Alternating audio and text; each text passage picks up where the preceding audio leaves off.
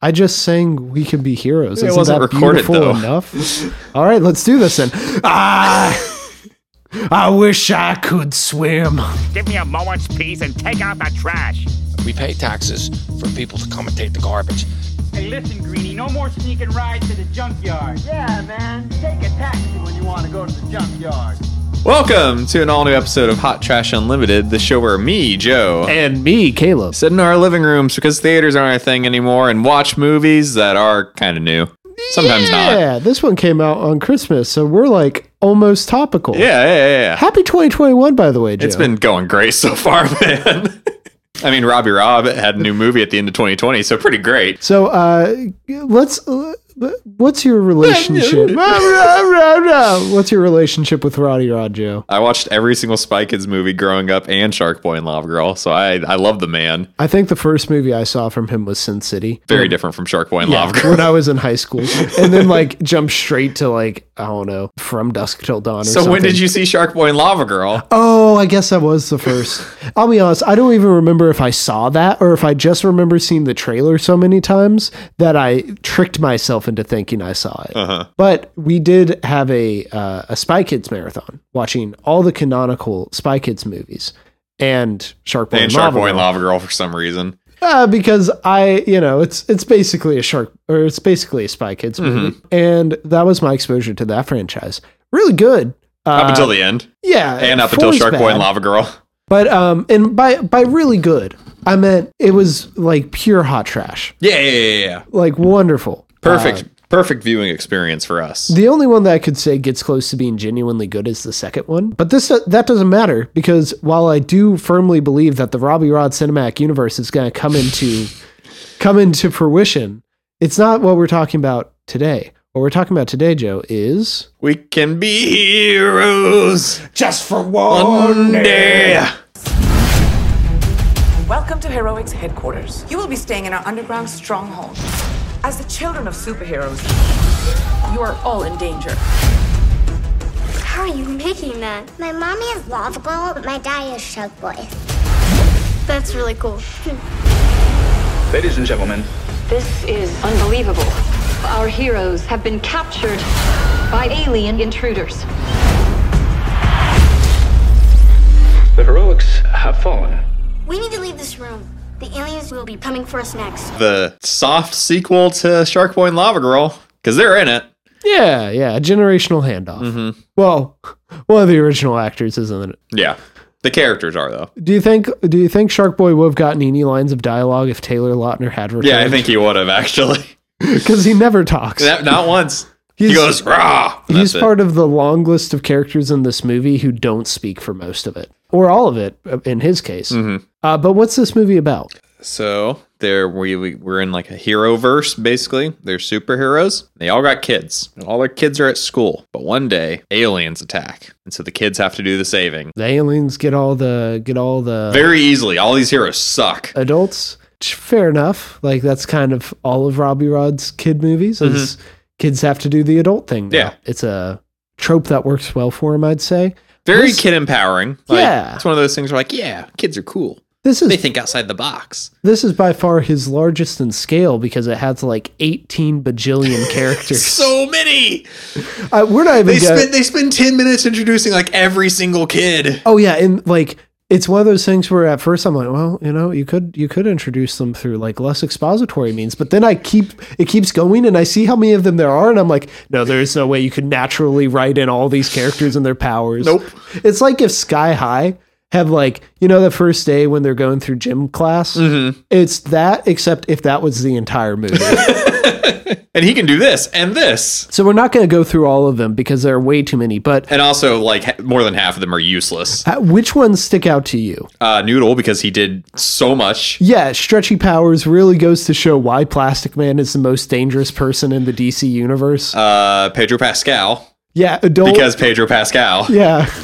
He's so I loved seeing him in this. In the role that was definitely meant for Antonio Banderas, but they couldn't get him. No, they just wouldn't have mattered. I think it's just that Antonio Banderas and Pedro Pascal are both incredibly sexy men. So of course we get them mixed up. They're interchangeable. What you didn't know was Pedro Pascal was actually the dad in the second Spy Kids movie. Well, also they couldn't have had Antonio Banderas. Oh, because the cinematic universe, of course, which is going to come in with We Can Be Heroes 2. We Can Be Heroes again. So there's Guppy. She's the child of Shark Boy and Lava Girl. She suffers from intense power creep.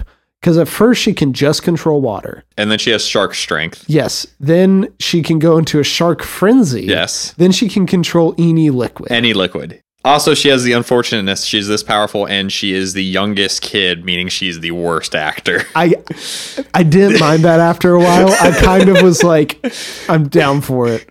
I wish they'd given her less dialogue just so she could like do more like, what is this happening? Faces to camera. No, we have face changer for that to make the faces at the camera. His power is he can put Snapchat filters on his face. He has the Alita Battle Angel eyes. Oh god, it's terrifying. The only other adult superhero that sticks out to me is Han. Han from Fast and the Furious. Let me look up his actor's name. I don't know because I'm sure I've seen him in other things besides Fast and Furious.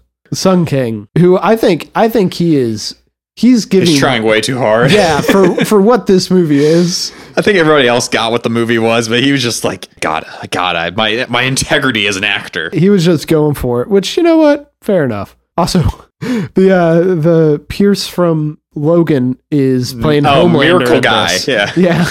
It's straight up Homelander with like less, R rating. And to say that, Homelander is just Superman. But for some reason, this blonde Aryan man. Well, egomaniac is more what I was getting at. Because this guy's like, I must be on camera. And then, of course, there is the head of the hero organization who you quickly find out is working with the aliens along with the Pedro president Pascal's of the United head. States. Well, whatever the woman. She's like her job. Principal or something. I don't know. No, I think she's logistics and it doesn't matter. The deep lore of this movie doesn't matter.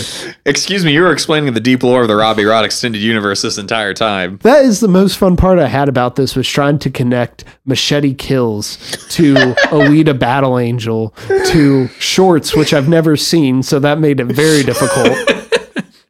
And then putting Sin City in the middle of all of it. Perhaps the hardest task of all. Well, that's the sad part is that and same with Alita Battle Angel, but since Alita Battle Angel is in the far future of the Robbie Rod cinematic universe, it doesn't matter. It won't ever cross over. But like, he doesn't own the rights to Sin City. So how does it line up? It must be that Sin City is a comic within the Robbie Rod cinematic universe. I was more thinking Sin City's like the opposite universe where there's no color. And this universe has all the color and too much color. Yeah, let's talk about the production design. Obviously, it's mostly green screen because it's a Robbie Rod movie. Yeah, I mean, it was clearly filmed in his garage, like all of his movies. I love it. I am here for it. But maybe he has a little bit too much of a conflicting color scheme. No, maybe. He does. He does. Well, he keeps it consistent early on. It's just all orange. And then it's orange on top of purple and blue and green and colors that don't work with orange. Every color. They're literally running down halls with like slow pulsing lights. Yeah, pulsing lights that go through each color. But everything's still orange beneath it all. And each kid like has like there's no like unifying color scheme to their clothes. No, they all just have random shirts from Walmart. See, you said that. I think this is more like Old Navy looking. It's like a little bit nicer than Walmart. Yeah. But it is Walmart would be a little more like edgy kid shirt, like I'm not listening to you or something like that. And it would be all like IPs that obviously Robbie Rod can't afford. But just the ensemble, like of all the kids' outfits. Please don't call this an ensemble. Oh, you mean the outfits, not the cast. I mean, it is technically an ensemble. Ensemble doesn't mean good, Joe. Anyway, no, just how well all of the kids are dressed. It looks like a wonderful Old Navy commercial. What if it got to the end and like it's going through the credits and like we thank Old Navy proudly for proudly sponsoring this movie. So we've not talked about the movie at all. Yes, we have. We talked about their clothes and the color. I mean, what do you want? We described the plot. Kids run around with superpowers. I guess you're right. Turns out all the adults are actually aliens, but oh no, double twist. Turns out the aliens are good. They're benevolent aliens who want to make sure Earth is like top of the charts. Like Earth will be the saving people. Yeah. Everywhere else in the universe, they're not going to cut it. One of the kids turns out to be an alien, but that's cool because the aliens on the alien world, the kids are in charge. It's the ultimate Robbie Rod universe. That kid also, by the way, Oya was her name. Huge head. Just gigantic head. Thought she was going to fall over each time. I think I looked it up and I think like one of the actors, and I think it was her, was on a show called Bobbleheads. And it makes sense. I need to double check. I don't mean to bully this kid. Before you insult this kid. I mean, she's a fine actor. I mean, yeah, she didn't have to talk for the majority of the movie. Yeah, now Bobbleheads was an animated show. Okay. However, I have to assume they based the character design on it. No, it's just one of those things where the kid their body hasn't quite. Yeah, they haven't grown into their body. Also, one of the girls in this is in Captain Marvel. I'd say this is the best superhero movie she's in. That's saying something, man. I mean, haven't seen Captain Marvel, but this is not good. Well, okay, that's a great little thing to put here. You like the Spy Kids movies. Yeah, I do. You don't like Shark Boy and Lava Girl. Okay, so I loved it growing up. Yeah. But then going back to it, like, it didn't hold up at all. But Spy Kids surprisingly did. So Spy Kids 1 and 3 are on par with this movie. Shark Boy and Lava Girl and 4 are worse. Spy Kids 2 is better. 1 and 3, though, perfectly on par with this. I think 1 is still slightly above 3 just because of the ridiculousness 3 kind of gets to. I'd say that there are just some standalone factors that make it stand out, maybe. Like Tony Shalhoub and Alan Cumming are in it. They're just two fun actors, right? And then the Thumb Thumbs. Thumb Thumbs are great. I love Thumb Thumbs. Yeah, Thumb Thumbs are very memorable. But like, those are small, kind of more aesthetic things where this is just... quality of story, quality of jokes, quality of everything. I don't want to like rank it to Spy Kids 4 because that is like trash tier. Spy Kids 4 was like... Spy Kids 4 has no personality. Well, it also is like the lowest common denominator jokes where it's like farts. That's funny. And this movie didn't have like quite the bad jokes like that did, but it was also kind of at the point where I felt like, yeah, this is meant for kids, but it's kind of treating the kids like idiots at the same time. I'd argue that's all the Spy Kids movies. Okay.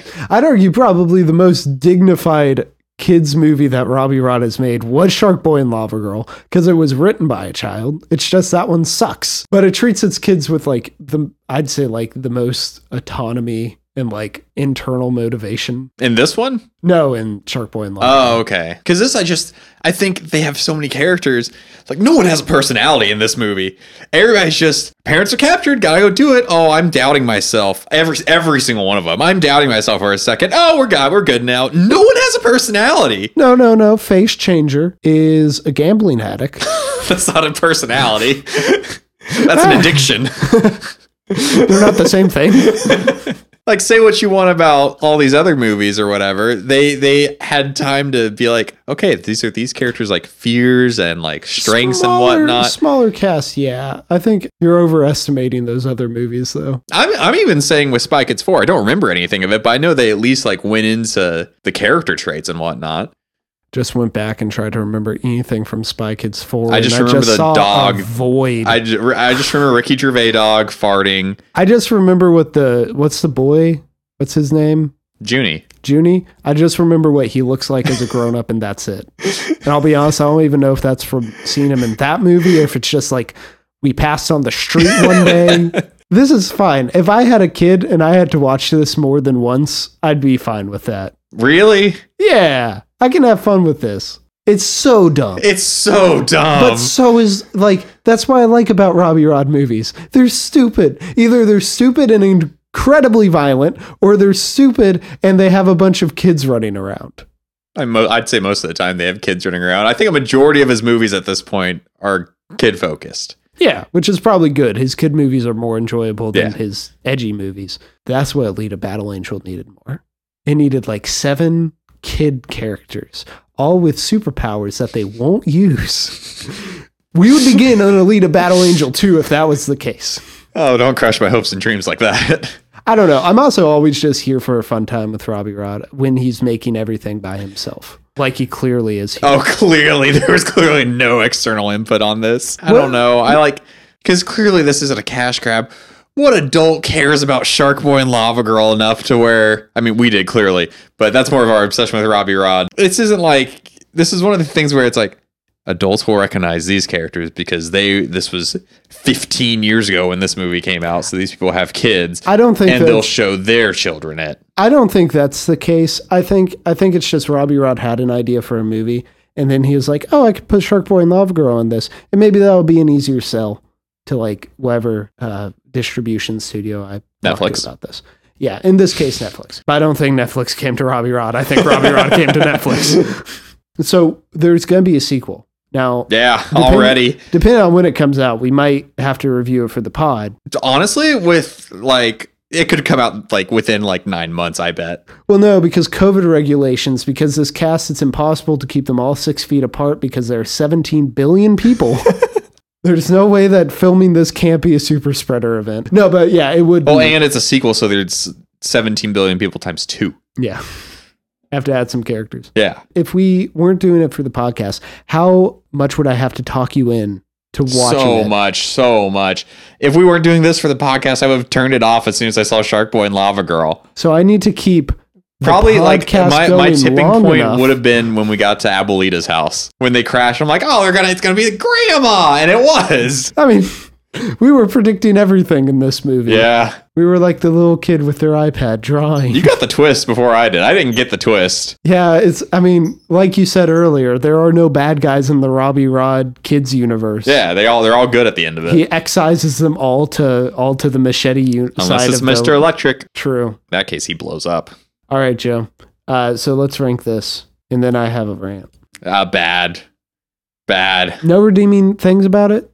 Not even that our boy Pedro got a paycheck? I mean, yeah, good for him for getting a paycheck. Could you say that his role was good, but it could be better? No, because you don't know what his powers are. Yeah, it definitely could be better. No, his powers are that he's the only person in the universe who understands what katanas are. He had 2 movies come out on the same day. Mm-hmm. Both superhero movies. And he's the best part about both of them. Yeah. On screen for a much less time in this movie, unfortunately. Oh, that's because he had to go and talk to Ronald Reagan. Well, you couldn't talk to fake Trump in this. They have a president. It's whatever I Am Alien is. No, he was supposed to be fake Trump. Did you not catch that? No, yeah, okay. They had like a little line about it, and at first I thought that was Trump, but then I think that was setting it up to be him being an alien. Because he's a good guy at the end. I don't think Robbie Rod would do very that. True. That's very true. I'm basing my opinions on what Robbie Rod's political opinions on solely on Machete, but I feel like he wouldn't like Trump. That's probably fair. Okay, your rant. Oh wait, no, you have to rate it. Yeah, it's hot trash. Okay, wow. like almost all his movies are, and I love him for it. And that brings me perfectly into this little rant I have. He's the perfect director for Hot Trash Unlimited because think about it. What are the 2 types of movies we do on this podcast most often? Boring or hot trash? No. Kids movies or horror movies. Oh, okay. Kids movies are extremely, if you take out the horror element, he does extremely violent movies. Uh-huh. Or he does kids movies. If you take out the horror element, that horror doesn't have to be violent. He is self-aware. Extremely self-aware, which is the best trait for a hot trash movie. And he has a pretty good batting average for hot trash movies. Mm-hmm. He's the perfect person. I want him to. I would argue the Spy Kids movies rival to be good. Yeah, cool. I don't.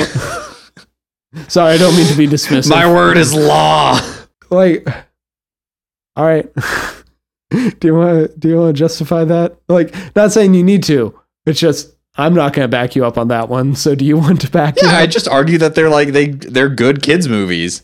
The fact that we enjoyed them from an ironic point of view, but we definitely enjoyed them. And I would say Shark Boy and Lava Girl is bad, but it's also hot trash. Well, I mean, I guess this gets to a central point in our question, which is another reason why Robbie Rod is the perfect director. He brings up the central thesis of the show. What is hot trash?